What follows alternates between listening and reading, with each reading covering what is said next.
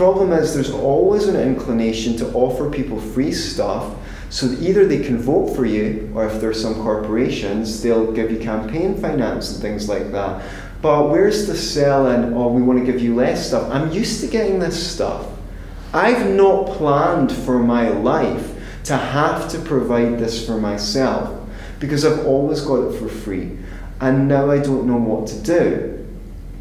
So it's also kind of immoral to get benefits in the here and now and then expect your progeny to, or other people's progeny to kind of take up the consequences of that.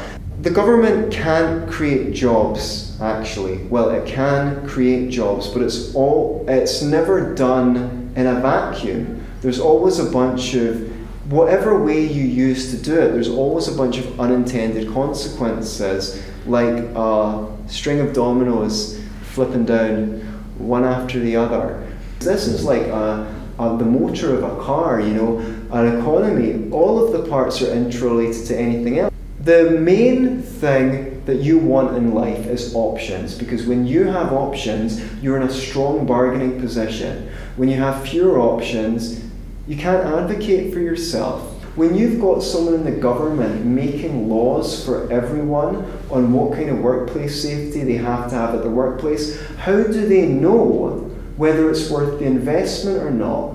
The person who owns that factory can see, you know, what are the risks here? Am I going to have to pay out settlements and things like that? How much do my staff want these safety things? Would they rather have a pay rise, or would we rather introduce these? And most workplace safety accidents are by human error. So you've basically forced people to invest in a bunch of equipment that they don't even need, that they could be paying their staff with.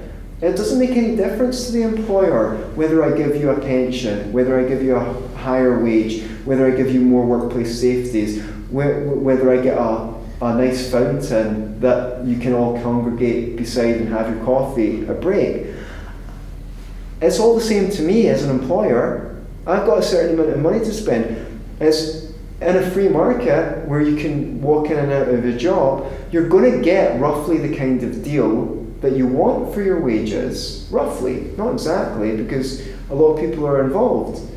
But that's how it tends to be, and this was evidenced by an economist called Benjamin Powell, who went to the third world and, you know, asked them in these sweatshops, which, by the way, a lot of people would, well, everyone there would rather work than the other options, because they were getting paid 3 to 6 times what they would be usually getting paid if they weren't in the sweatshops.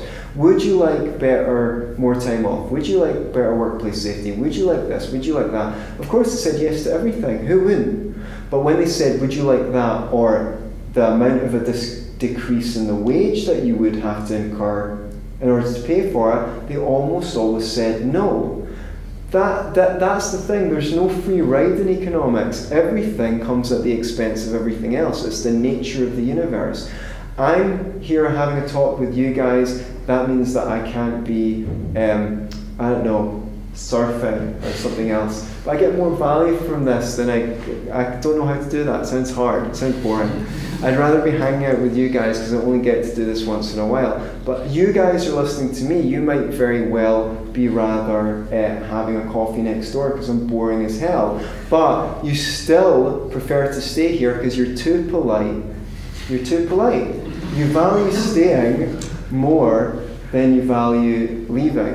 Healthcare in an ideal world should be less expensive every year. Why? Because people are getting less sick. In a sane system, you would incentivize healthy lifestyles, and then obviously there's some things that you just can't help. You get a broken leg, you can get insurance for that. Without being able to compare services across the economy, you don't know who's doing a good job of what and who's doing a bad job of what. And if they're doing a bad job, you're still forced to pay for it. I mean, this is what really frustrates me about statism. How smart do you need to be to know if I offer you a service that you have to pay for whether you like it or not. And not only that, but I'm the only person allowed to provide that service. No one else is allowed to. I can make it illegal for other people. How intelligent you need to know that you're going to get a pretty terrible service. And America spends more on healthcare per head than any other country. But just because it's a private system doesn't mean it's a free market system.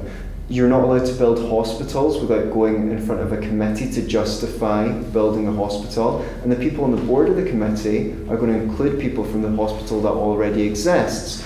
You're not allowed to buy insurance from a state other than your own, which means that people can't compete on the price of insurance. And 50% of the spending on healthcare in America is the government. So there, we know it's not a free market system already if the government's doing half the spending. So the thing is, when you have a restriction in the supply of services, you will always have high prices. But we can't say that the system in America is terrible, and I'm not going to stand here and defend it. But it's not without some advantages over other systems. For example, almost all the great breakthroughs and inventions in healthcare come out of the so-called private system in the US. That means that countries like ours and Denmark, they use a lot of American technology. They can have their socialized service because they benefit from innovations made in America's private system. If they go full single payer, the whole world will lose from the innovations that are coming out of America, not just Americans. And you can go in the next day to get an operation in America for an operation you might be on a waiting list here or in Canada for. People come from Canada to pay for healthcare in America because you can get in the next day. People have said in Canada they can get a CAT scan for their cat faster than they can get one on the National Health Service. Are you sick of government lackeys who say you didn't build that? Are you tired of elitists who think you need a government permission slip for everything? Everything you do is an A to B conversation, and the government should see their way out of it. Create true free markets by adopting the BIPCOT No Government License. The BIPCOT No Gov license allows use or modification of any product, service, or software except by governments or government agents. Go to bipcot.org. That's Bravo, India, Papa, Charlie, Oscar, Tango.org.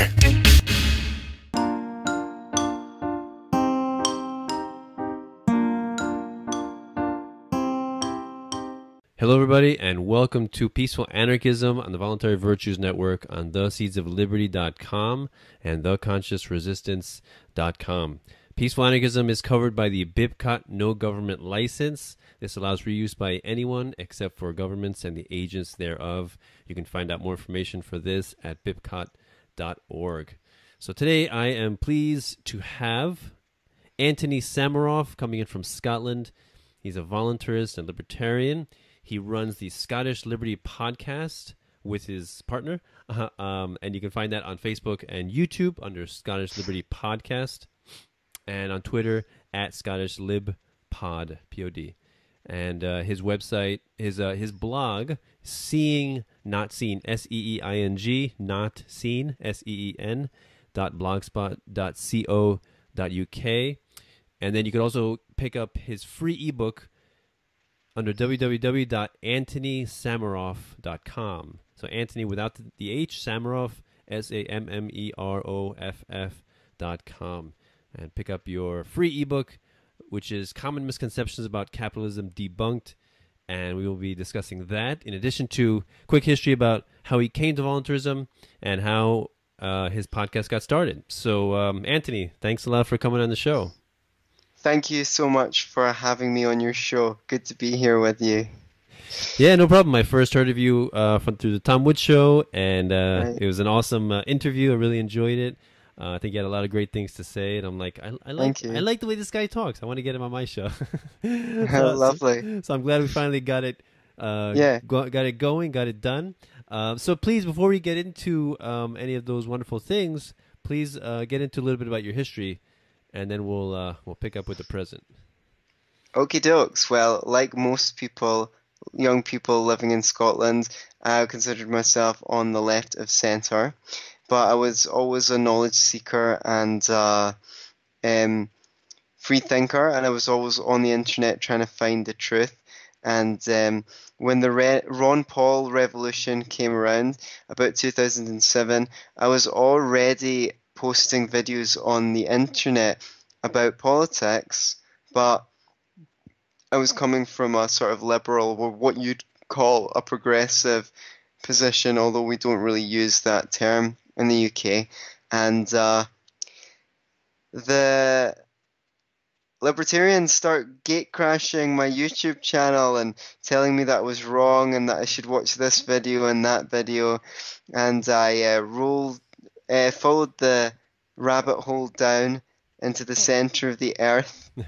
And over the course of a couple of years, I had to let go of all my misconceptions about capitalism. My free ebook is called Common Misconceptions About Capitalism Debunked, which, as you've heard, you can get at AnthonySamaroff.com. And I had to give up all my misconceptions about capitalism one by one and discover the truth, and I abandon my political positions and find new ones. So it wasn't a wake-up moment, it was a gradual deconditioning of the mind, and I became an anarchist or a voluntarist, and I felt like that was the correct, consistent, logical, moral position, and I hold it to this day. Yeah, that's beautiful. One thing I often tell people is I admire voluntarists and anarchists because most of us were not raised as voluntarists or libertarians. And so as a result of that, we had to question many of our preconceived notions about business, about the economy, about morality, about the state. And in order to do so requires an extraordinary amount of humility, right? To say that what I believed for the most of my life may have been wrong. And most people are not mature enough to admit that. Yeah, it's always a surprise to me how difficult it is for people to change their opinions on things. I've not always known the truth about things, but I've always been open to reason. And when people said things that I didn't know that contradicted what I believe, I was usually like, it always piqued my interest, and I wanted to know the truth. I don't know what creates a truth seeker, but for whatever reason, it's always been something that I valued the truth more than my opinions. So sometimes didn't change my mind there and then, needed a lot of convincing, but I was open to being convinced. In fact, I wrote an article for the site Waking Times called How to Change Someone's Mind, which, if you've been engaging in any debates, is definitely worth Googling. I've got a lot of positive feedback on that article. Cool. Yeah, definitely. That's it's really, it really amazes me how, the lengths to which people go to search for, what we would consider the truth. It's like, is that a destination, or is that a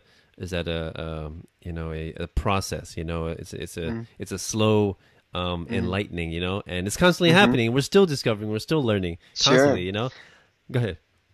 Yeah, no, I couldn't agree with you more. I don't think even though I've been a libertarian for coming up to 10 years, I don't think I had the understanding of that I do now.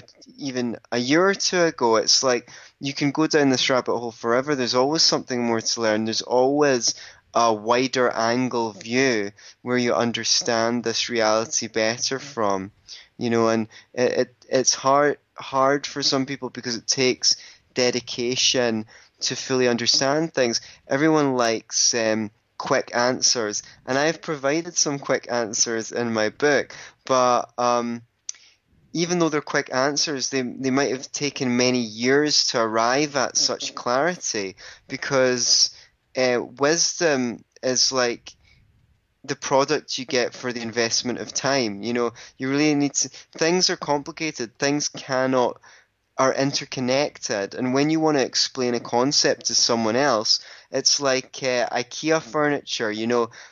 They're going to they're only going to hear your words. So you've got a concept in your head that's like a spider web, and you need to flat pack it, translate it to them, and then they need to rebuild those concepts in their own head, like the IKEA furniture. So that is the challenge with influencing people's opinions, because they already have their model of the world, and you're trying to influence them into accepting a more accurate model than the one that they have, hopefully, and also while being open-minded that maybe maybe they've modeled parts of the world more accurately than you have. Right. And my approach most of the time when I talk to people about this stuff is it's less about telling them what they should believe, Sure. and it's more about just being curious about why they think what they think, asking Yes. questions. That helps a lot. If you can ask someone why they believe what they believe or how they came to that position, then even listening to that with curiosity and demonstrating your understanding of how they see the world will make them more open-minded to what you have to say. Oh yeah, definitely. So please get into how your and when your Scottish Liberty podcast first began.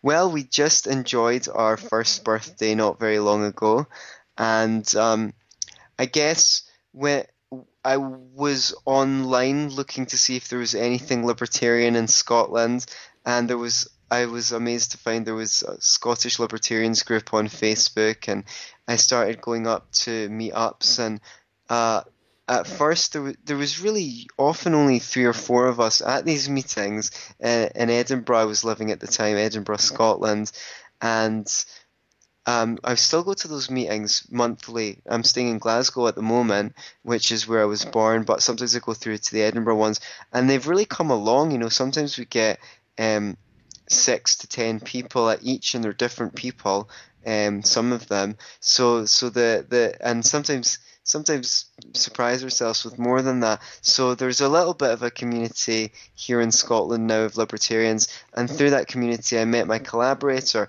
I'd wanted to do a podcast of my own for a long time, but really I'm a team player. I'm not so great at doing things on my own as I am in collaboration. So we are both knowledgeivores. We just love learning, and we've done that our whole life. So we get to share the best of what we've learned on our podcast. We're told it's funny. People really like the relationship between him and I, because he's more aggressive and I'm more softly spoken. But sometimes we switch, and he expounds on a topic, and I have a rant as well. And I definitely recommend anyone who's got time in between listening to Peaceful Anarchism podcast, check out the Scottish Liberty podcast. It's a good one. Out of the ones that are out there, I definitely rate it highly. Even though I'm sure I'm prejudiced, I think that if it wasn't my show, I would listen to it for sure. Yeah, I listened to a few episodes after I heard you on the Tom Woods show, and I definitely enjoyed it. I think one on the environment, one to talk about the poor. And I love, to me, my personal favorite in podcasts is learning about theory. I'm not so much interested in current events or what this president said or laws or specific taxes. I just want to learn theory and more and economics, and I guess I'm a more philosophically minded guy. Sure, and I do quite a lot on economics on this show. We do, we sometimes break down current events, but we tend to bring the principles in. And what I like to do on my show is try and squeeze a lot of points into a short space of time, and evidence, not like in a rush way, but so that you don't just tackle an issue from one angle, but from many angles, so that people can get, as I say, you're trying to help people model the world better. So I would like people to come away from our show thinking that they understand an issue from many angles, and not just, the basic ones. You like, for example, if you read an article on minimum wage, they usually make the same arguments. Oh, it's going to cause unemployment. Oh, and this and that. But say if we were to tackle that issue, I'd want to use arguments that maybe people don't hear as much, like say, well, when you take into account the accumulative effect of the minimum wage, so you've got someone in a factory and then someone driving a truck and then someone in the shop, you don't know how many people from one start to the end are getting a pay rise, and when all of that is factored in, the end product's going to be more expensive, and the people who are most going to be affected by that are people who are on the minimum wage, because more of their disposable income goes on that kind of thing. I'm not saying that's like a revolutionary argument or anything like that, but I could probably think of several more that I tire of media when people say the same arguments over and over again. Like, I like to take a wide-angle view and get a full picture. On the Scottish Libertarians website, there's an article that I wrote. Should probably turn it into a podcast at some point, called "Living Wage: The Road to Hell is Paved with Good Intentions," and that's the best article I've seen on the topic. Otherwise I wouldn't have spent the time to read it, and the reason why it's good is because it tackles it from many angles. Similarly with our episode on the environment called "Only Capitalism Can Save the Planet, Socialism Will Destroy the Earth," I tried to fit many articles on many arguments on environmentalism into that. So yeah, check it out, see if you like it. If you like it, great. If you don't, get into something you do like. Yeah, I definitely suggest any of our listeners to definitely check it out, because I think you guys offer, like you said, fresh insight, and it's such a beautiful thing, when I see various groups pop up all over the world, like I see voluntarists in India, voluntarists in Pakistan, anarcho-capitalists in Australia, and you guys, Scottish Libertarians. It's so beautiful to see all over the world. And in Brazil, and in Cuba, there's a Libertarian Institute, which is terribly persecuted at the moment, but it's just amazing, and it's very inspiring to me to see that all over the world people are embracing these concepts. Yes, and I hope faster and faster. Now we're at a stage where there's a lot more media than when you or I became a voluntarist, so it should be easier and easier to make the case. One thing that I recommend is that people download my free book. And one of the reasons is, if you get into Facebook debates and you're tired of answering the same questions over and over again, you can copy and paste a ready-made answer from my book to move the conversation ahead a step. And then when they respond to that argument that you've made, that you've heard 100 times, you're one step forward in the conversation. You can skip stage one. Yes. Let's get into your book. Definitely, Common Misconceptions About Capitalism Debunked is your free ebook, and you really laid some of these commonly stated misconceptions very nicely. So yeah, please discuss the book and maybe get into some of your favorite topics. Yeah, I'm really excited about the book. It's been out for quite a while, and the feedback that I've got is great. People really like it. It's very short. You can probably read it in an hour, but the answers that I give are simple, but they were not arrived at quickly. As I say, as you go down this journey, you get a broader and broader view, and it takes some time to distill that broad view into short answers, but they're meaningful because these are literally the concerns that people have about capitalism, and they're mostly based on misconceptions. So you can, if you've got any left-wing friends that are curious, this is a great ebook to just email them. It won't take them long to read, and they'll enjoy it, I think. And it'll also help them have a more advanced conversation with you, because they'll be like, right, I see where you're coming from, even though I don't really disagree. Even though I don't really agree, and it's just designed to move the conversation forward a little bit, so we're not always having to answer the same things. One of my favorites is capitalism is a system of competition. That's simply not the case. Capitalism is just a system of the voluntary exchange of goods and services. Some competition might arise out of that, but that's only because going to happen whenever there's a choice. So, you know, if I was invited to speak to you this evening and I also had another speaking engagement offer, I should be so lucky. I would be in a situation of scarcity. I'd have to choose between podcasting with you or the other guy, and maybe we could arrange to speak another time. But that doesn't mean that whatever, well, that's maybe not the best example, but let's say it was a dinner offer. That doesn't mean that friendship is a system of competition because I can't go out and honor both dinner offers at the same time. It's just simply this would exist in any system, even in a centrally planned economy, because resources are scarce. If I was a filmmaker and someone else was a filmmaker, people can't watch both our films at the same time. So this is just really largely used to associate capitalism with tooth and nail, and it's every man for himself, when actually capitalism is really about voluntary cooperation. And we're voluntarists. Why? Because when we interact in a voluntary way, we both benefit from that. Whether it's an exchange, if I swap you a tie for a pen, you prefer the tie, I prefer the pen, we're both better off. Or an exchange of ideas. Hopefully the reason why we're having this conversation is we both feel like in some way it benefits for us mutually. And this is the thing, you know, I think if we're to get any mileage, we need to make the humanitarian case for capitalism.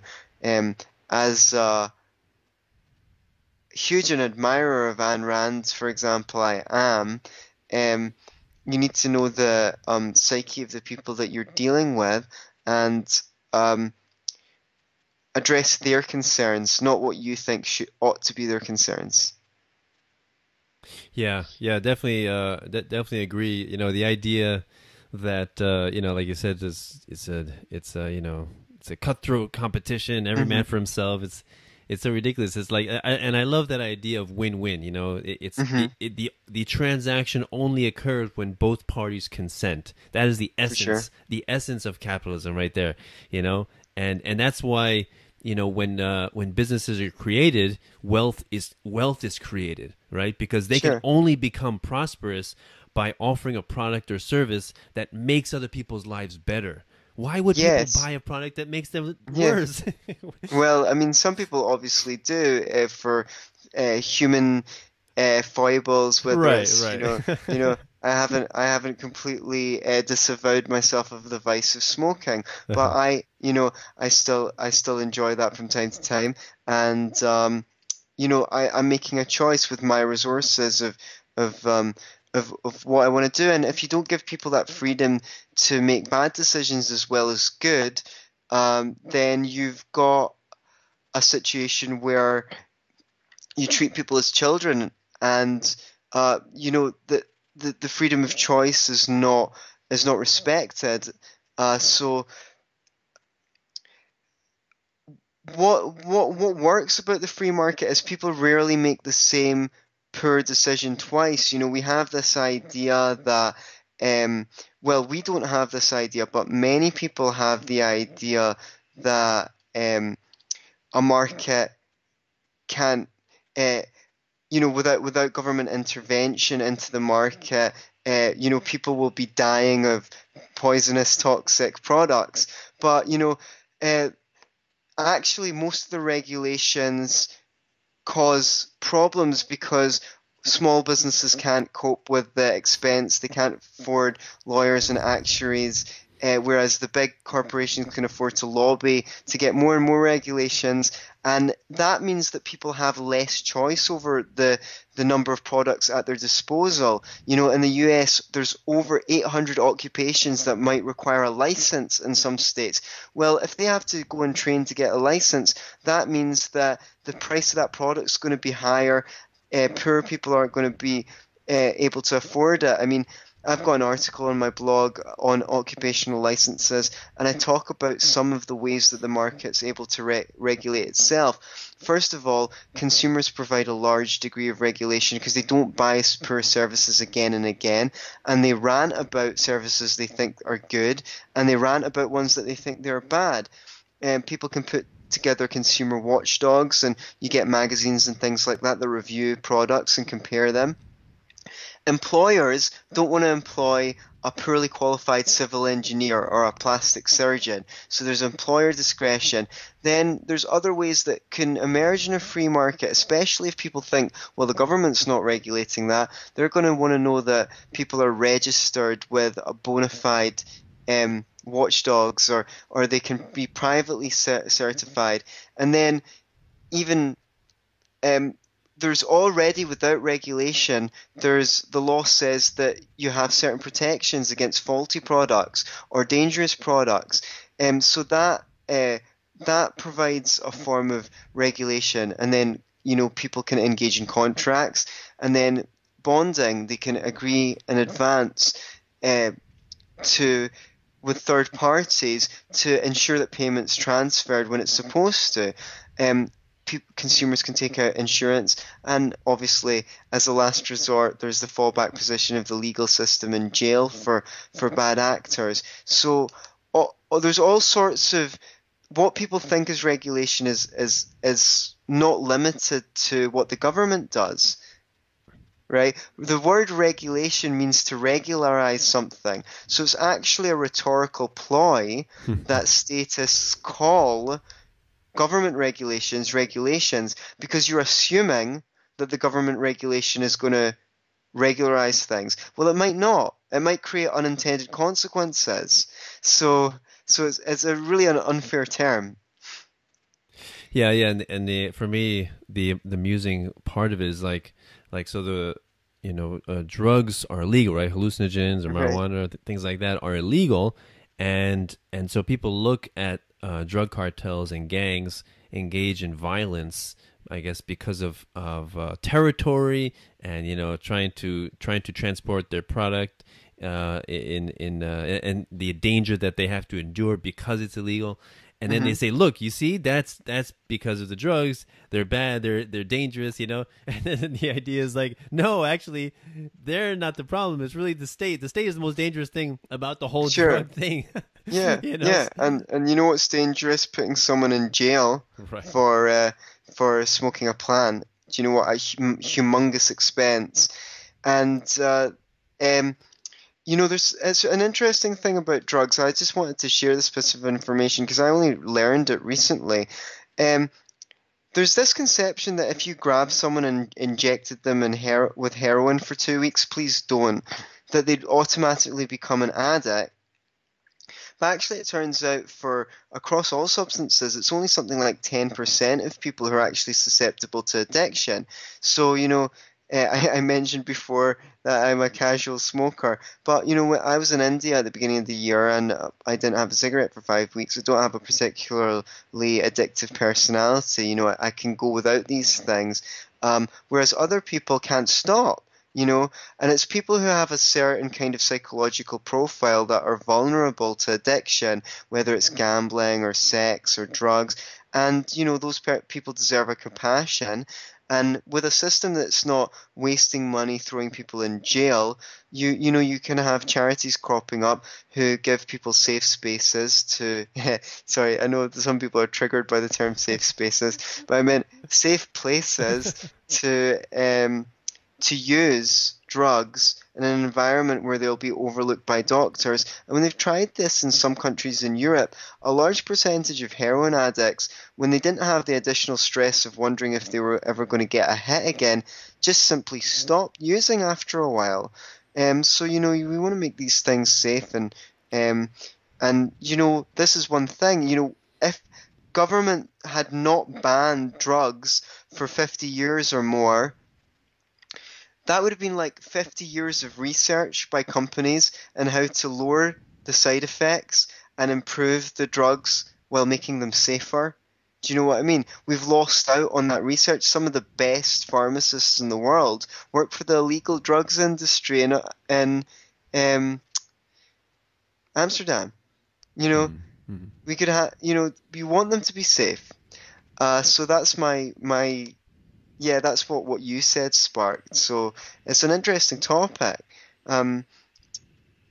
So Go on, No, please. no, I was just gonna say that the other thing that prohibition does is make it more dangerous in the sense that like during alcohol prohibition, you know, in order to because it was so dangerous to transport alcohol, they concentrated and made it more potent and more dangerous, Right, right? So right, it seems like the similar thing is right. happening with drugs and hallucinogens and entheogens is that they become more potent once they become on prohibition, right? Right, yes, that would make sense because then you can transfer a smaller volume, but get more people their high. Right. Right.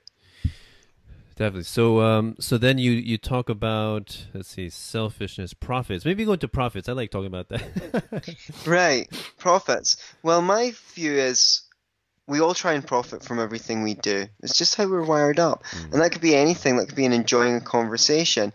Even if you're not enjoying the conversation, you stay in it because you're polite. Okay, well, you deem by your values that you're going to profit more from not offending the other person than by telling them that you're bored.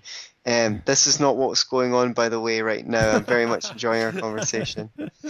Um, so, there's a prejudice against profits that are of a financial concern.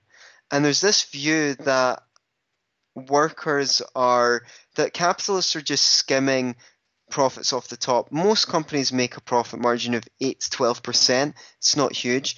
But just people think that's capitalist is skimming that 12% of the top. Of course, if you understand economics, you know if that was true, then the capitalists would be out of a job because if they were just providing no value and skimming that off the top, someone would come in with a non-profit organization and undercut them by that 8 to 12% and offer a cheaper product. So the capitalists must be providing some value, and that there's various values that he's providing. One is he's the last person to get paid. So he's paying people for the privilege of knowing where their wage is coming from, and also um, for not having to wait. They get paid right away. He gets paid last only if the product's successful. But the most important thing is that profits are a signal. They tell producers what we need more of and what we don't. If a company is running a huge profit margin, that's a signal to tell other producers make more of that stuff. People want it. There's not as much supply as there is demand, and by the same token, a lack of profits is to indicate that there's not a demand for this. So, you know, in countries where they don't run profit and loss, where they've tried to centrally plan the economy, there's always massive overproduction and waste of things. And then on the other hand, there is underproduction. And many times, whenever the government's been in charge of food production, for example, hundreds of thousands of people have starved to death. So it's very dangerous. It's very dangerous to try and do away with this signal, this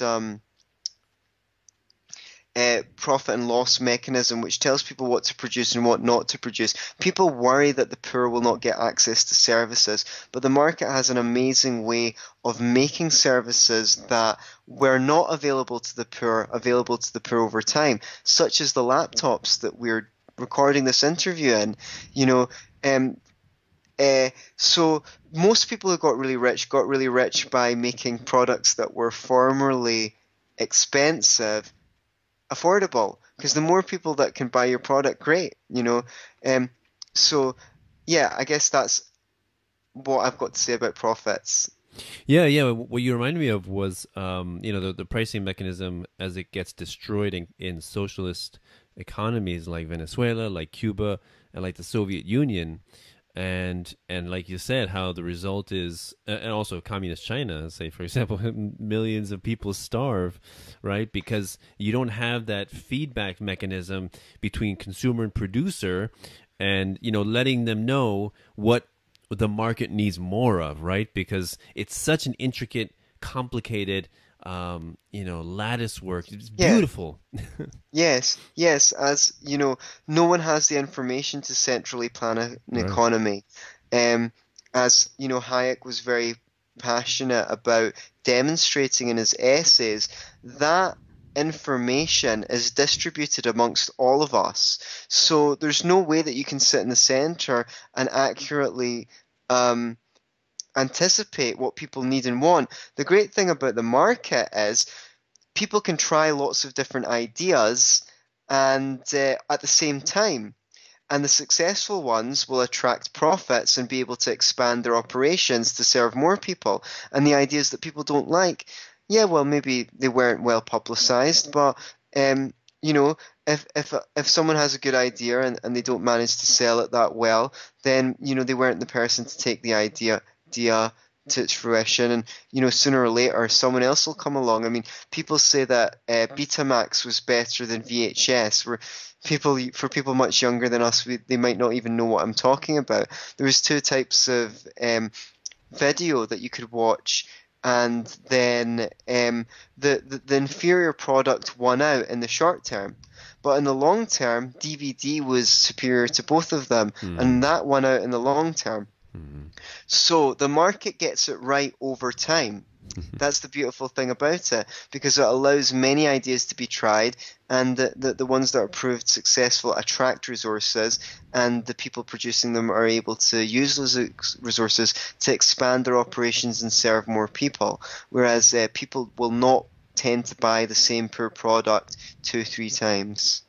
Yeah, that reminds me of you can draw an analogy of that, of the free market and evolution, in that various species arise and perish due to ability to adapt to new surroundings, new food sources, right, change in the environment. And yeah, it's so true that again, businesses rise and fall depending on different changes in consumer demand and wealth. Go ahead. Yeah, they need to be responsive. The business doesn't need to go bankrupt if the producers are willing to change and produce what people want instead of what they think people should want. So they need to take their cues, and then someone comes along and does something maverick. Henry Ford said, if I gave my customers what they wanted, I would have designed a faster horse. Well, he knew better than his customers. He he made this automobile and showed them that they wanted something they didn't even know they needed. Right, that's a fascinating concept as well. Like there was no demand for a smartphone before smartphones came out, right? So how is it that that blew up? But yeah, I guess those people are more like visionaries, right?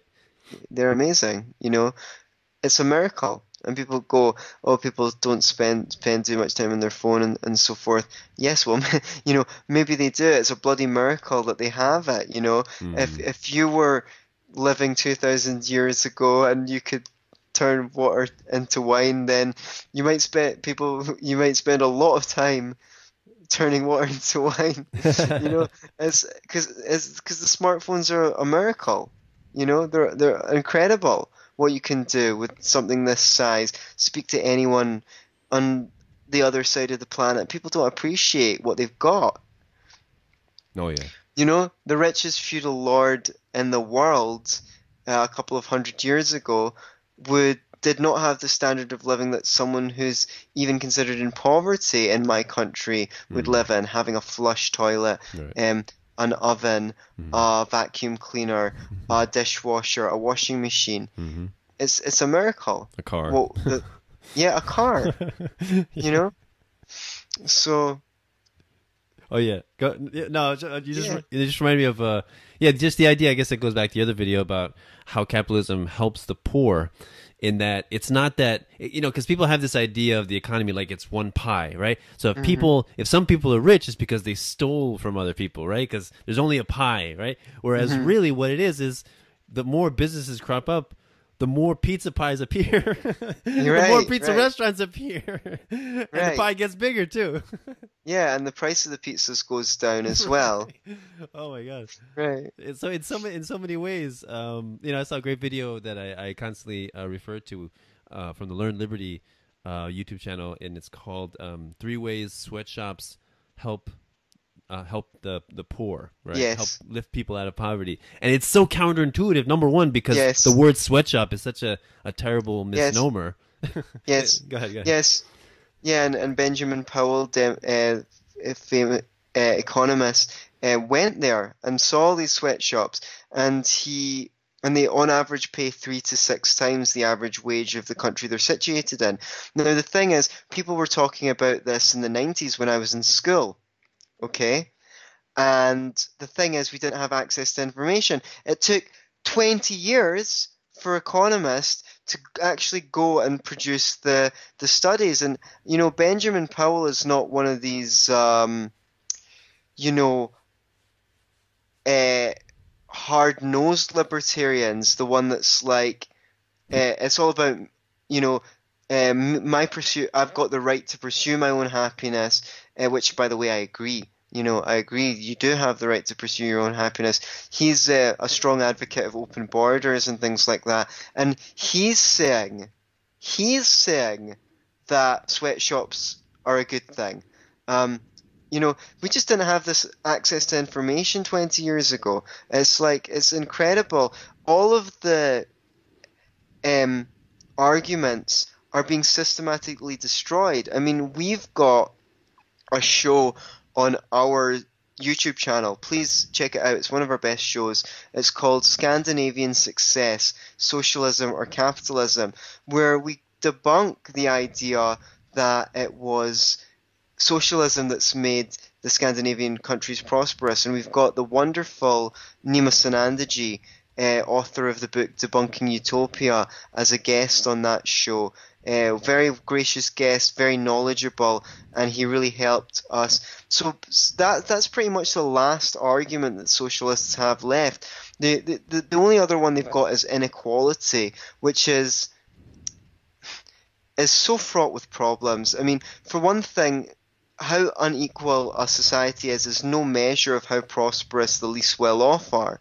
I mean, when thousands of black South Africans came out of poverty in South Africa, that made it look like the inequality was worse because some of them were now rich, right. But a whole bunch, but instead of all of them being poor, right. The other thing, poverty is more important than inequality, but also their solution for inequality is redistribution of wealth.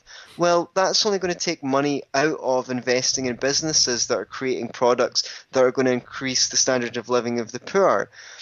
What you can do is remove barriers to entry, things like occupational licensing, overregulation, labor laws, to help more people get into jobs where they can be trained, and then they'll have more skills, and then they'll be able to command a higher wage.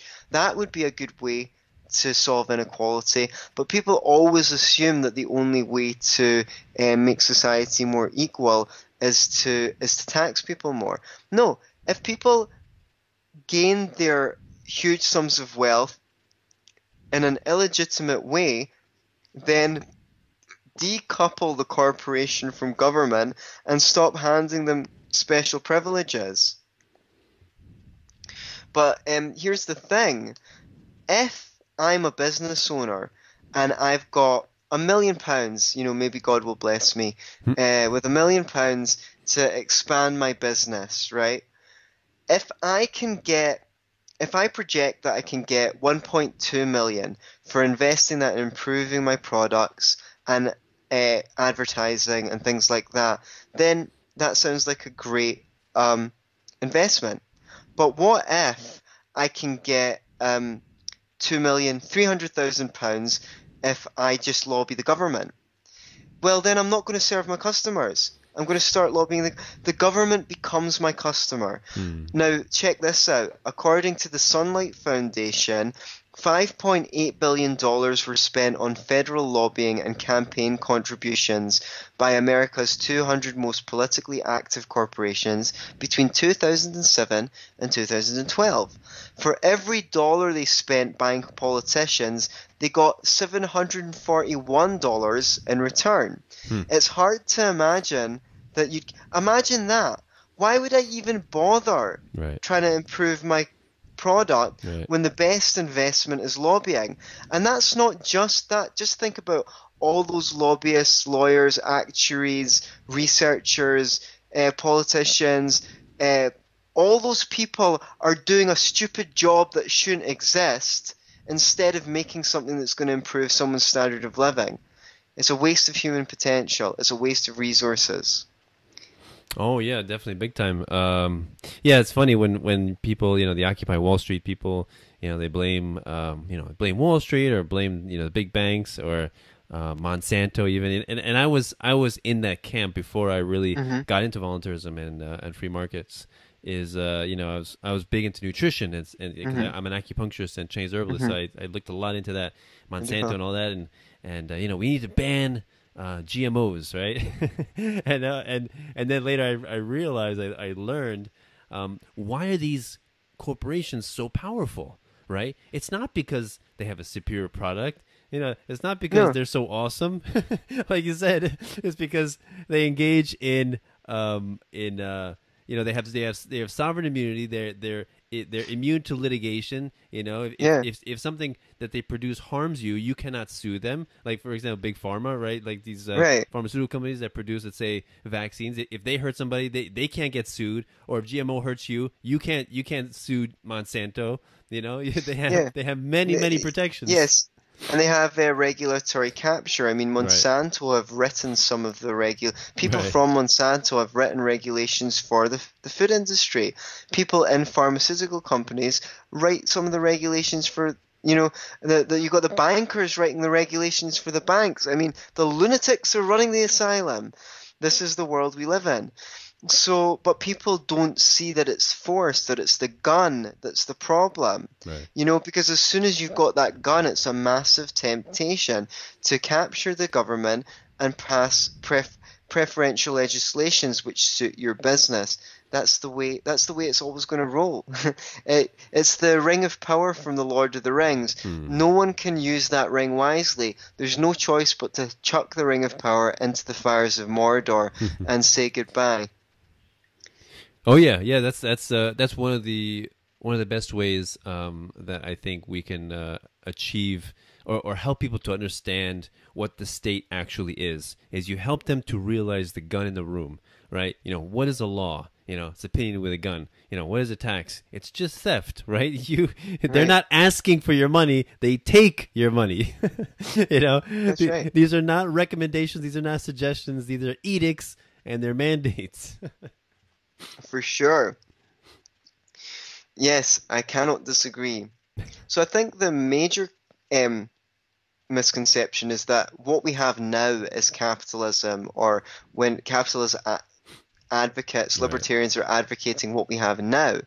Now, what we have is not anything resembling a free market. Not only is everything regulated, but 30 to 40% of spending is spent by the government, which means they're choosing winners and losers. So you've got, what people do is, on the left at least, is very common. They identify problems with the current system and say, oh, it's capitalism. But they don't take into account all the factors involved. They don't draw out the cause and effect. And they use two different definitions of capitalism. Capitalism being what we have now, and the free market being ideal capitalism.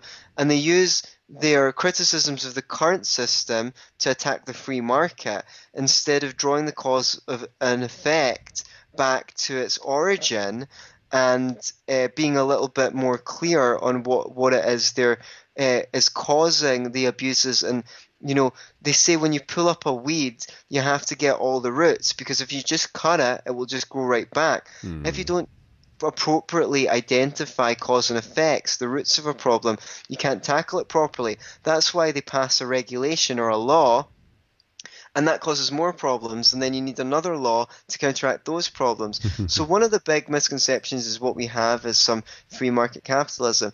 No, what we have is a combination between capitalism, socialism, fascism, or if you don't like overuse of the F word, corporatism, democracy, and in some cases either monarchy or constitutional republic. It's a complicated mix of different systems, and so it's irrational to define capitalism as both the market and intervention into the market at the same time. Which one is it? Do you know what I mean? You can't have it both ways. That's mutually contradictory. Yeah, yeah. When people say, when I don't know, when there's a bailout or when there's some kind of terrible thing that happened, all these bankers got bailed out, they got their golden parachutes. There's capitalism. Is that what you want? You want that?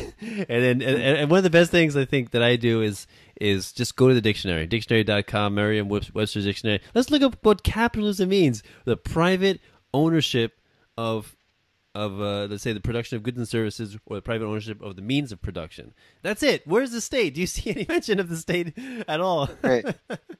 Right, right, for sure.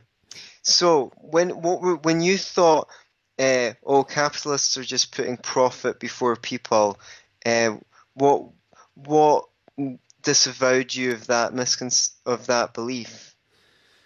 Profits over people.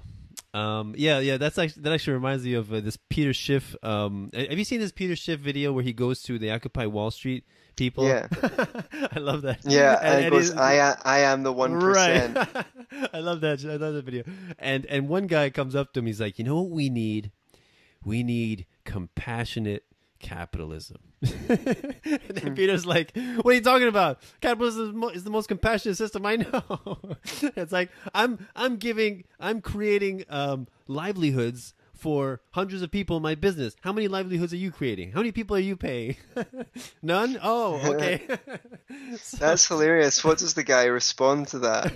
I mean, they can't really respond with much, but it's just ridiculous, privates over people. I mean, the way I respond is just like, there's no way that a business can profit, that has no ties to any kind of county government, state government, federal government, Yes. without catering to the people. And once they violate right. that, once they attempt to lie or deceive the people, how quickly does reputation spread and word gets out that this guy is a crook? People go on sure. Amazon, people go on Yelp, wherever they rate businesses, and say, stay away from this guy. So why would you want to destroy your own reputation by endangering? And it kind of reminds me of, I have a friend who has a food truck, right? And he's constantly bombarded with these agents of the state coming in from the health department, inspecting him and his truck and everything, and making sure he's washing his hands enough, And it's like who has a better incentive to make sure that the customers are not poisoned? Is it him, or is it the Sure. health department?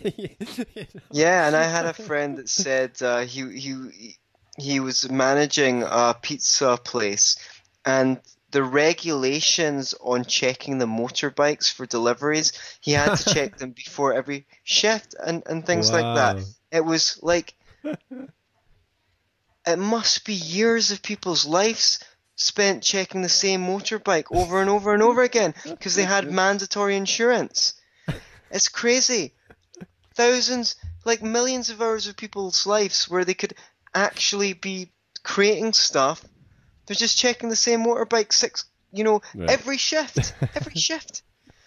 Oh my God. I mean, I despair. And then people wonder why they're so broke-ass poor and why the bloody pizza's so expensive. But I think you're hitting on a very important thing, which is a market economy permits self-interested people to prosper only by pointing their self-interests in a way that benefits others. So I could be as greedy as I want. I can want as much money as I want. But if it's a free market, the only way that I can accrue that money is by serving people, by serving as many people as possible. So yeah, maybe humans aren't inherently selfish, and you can rely on them to be altruistic at times. But the great thing is about free market is you don't need to rely on that. And you don't need to rely on, what's the amazing quote from Adam Smith? It's not from the benevolence of the baker that we get bread, but from his own self-interest. Personally, I don't know how much you know about Ayn Rand. Are you an enthusiast or? No, I know a little bit about her, but I've not read any of her books. I've more been. Go ahead. Yeah, I mean, she didn't come across as the most compassionate person, and she certainly wasn't. But as a thinker, like I I agree with her view of the purpose of man's life, you know, that which is to pursue your own happiness, and that everyone has the right to pursue their happiness, neither sacrificing themselves to others nor others to themselves. I think she uses the term selfishness as a non-pejorative.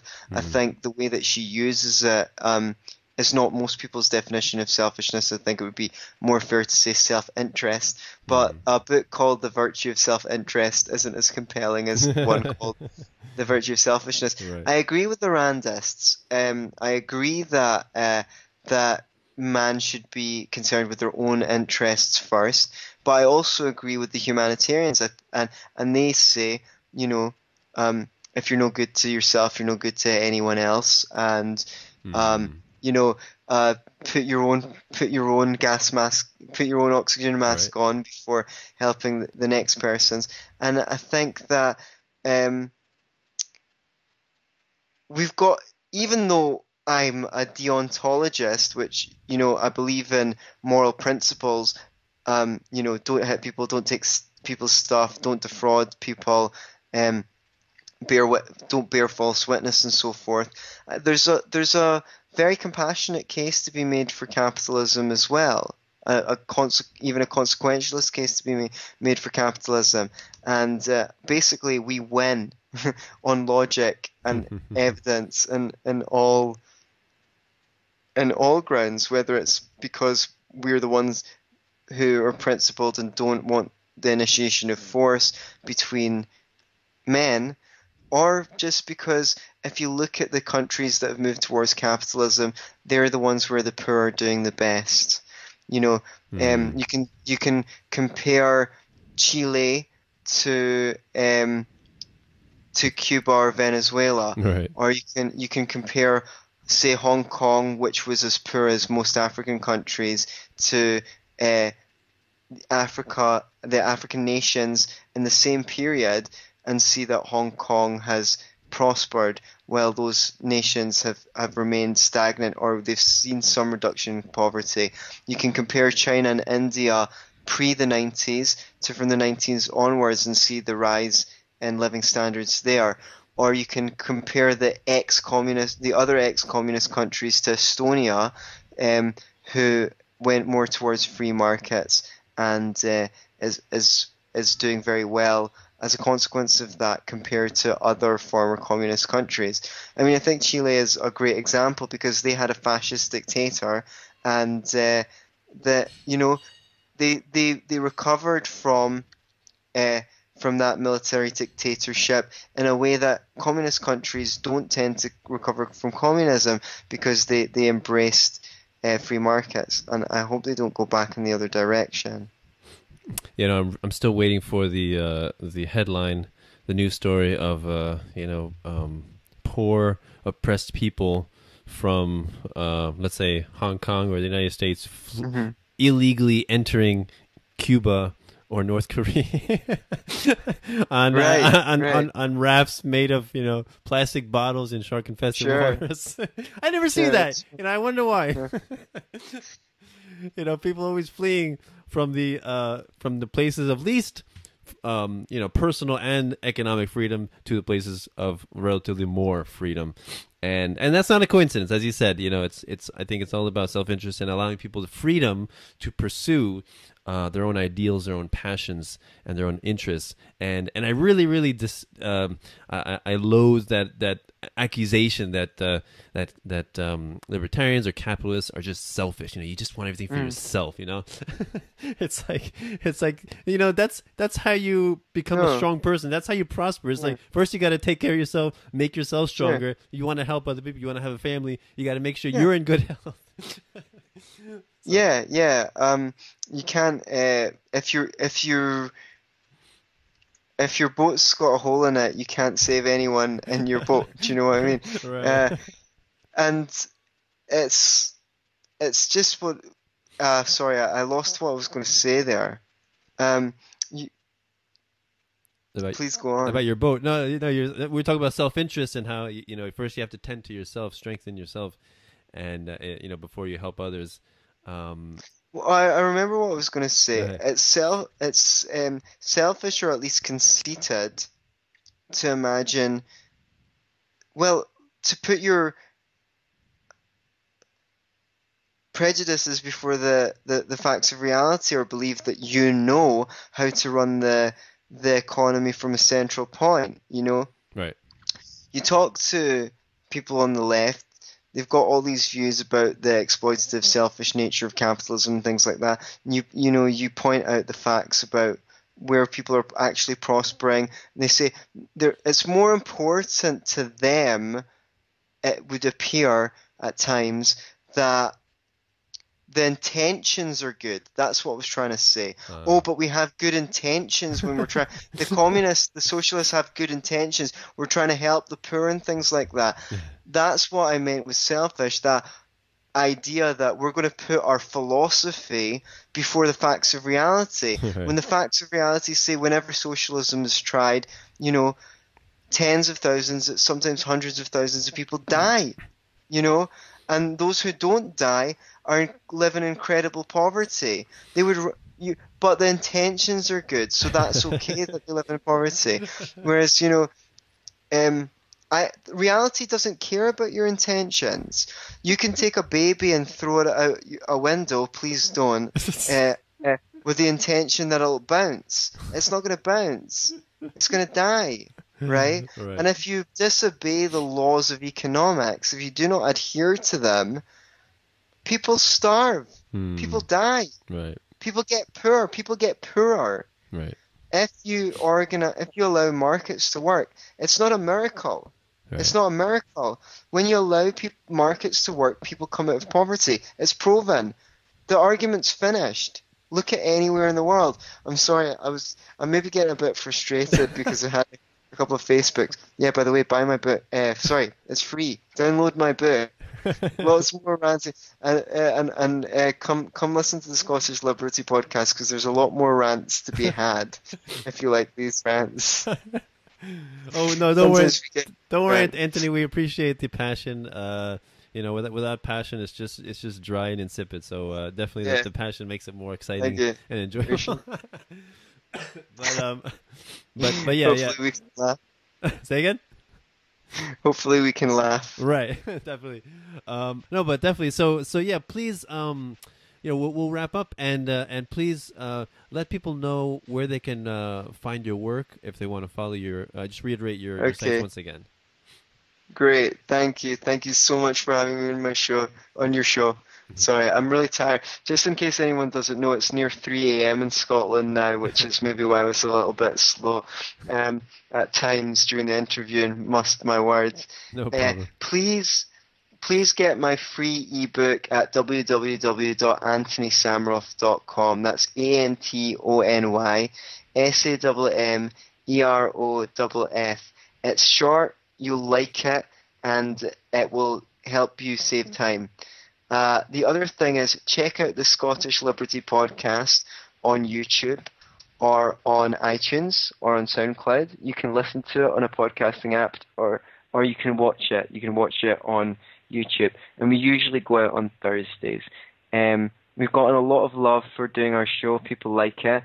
I think we're quite funny. And we also bring some perspectives that you won't necessarily hear otherwise. And I'd really love you to have anyone. If you strolled into my podcast from this show, please leave us a comment and let us know where you heard me. Thank you so much for inviting me onto your podcast.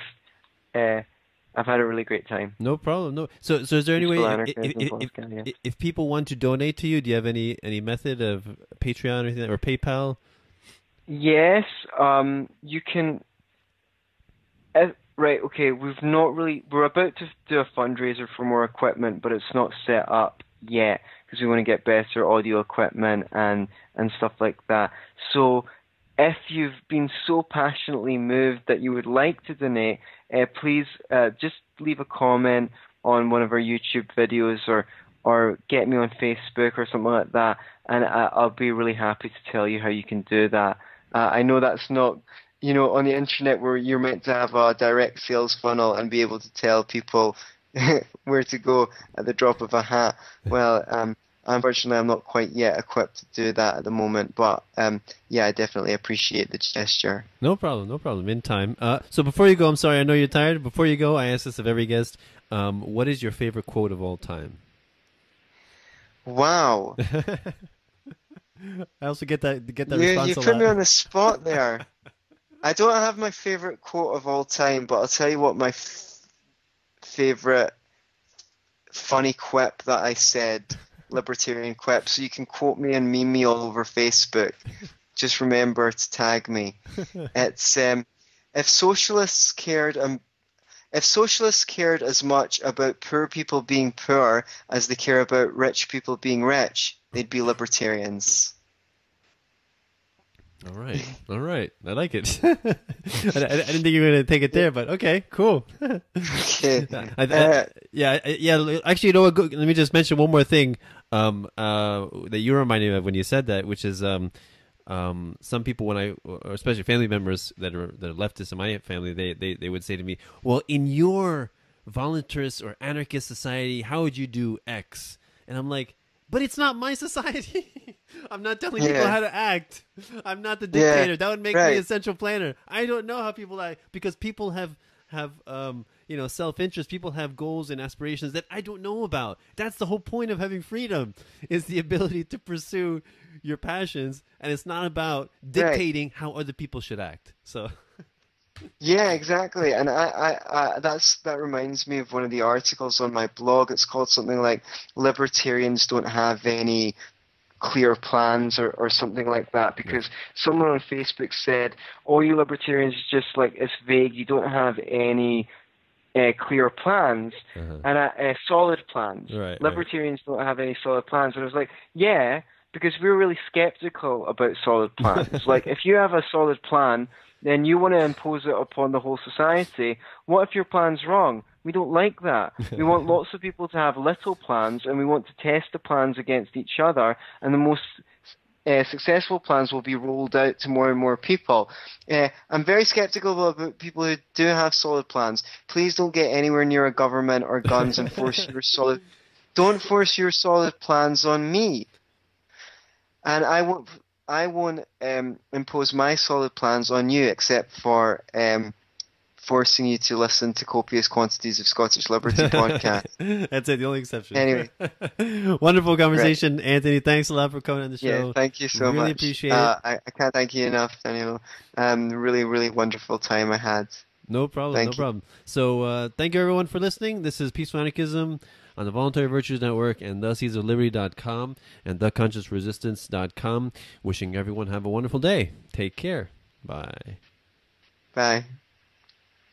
Thank you for listening. If you enjoyed this content and would like to see more of it, please feel free to donate and help me interview other fascinating people. You can do so through Patreon. That's patreon.com/peacefulanarchism to help me out. $1 a show is all I ask.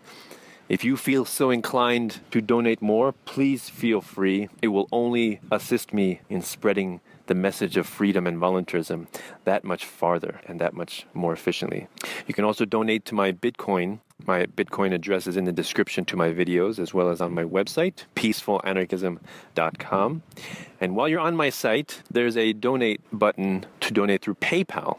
If you prefer to donate through PayPal, you can do so with that. But Patreon is a little bit easier for content creators, as you can set up a recurring donation if you so desire. Also, while you're on my website, peacefulanarchism.com, please feel free to sign up, enter your email address, sign up for my newsletter, and you'll receive updates every time I post something, a video or an interview. I do not send out any spam.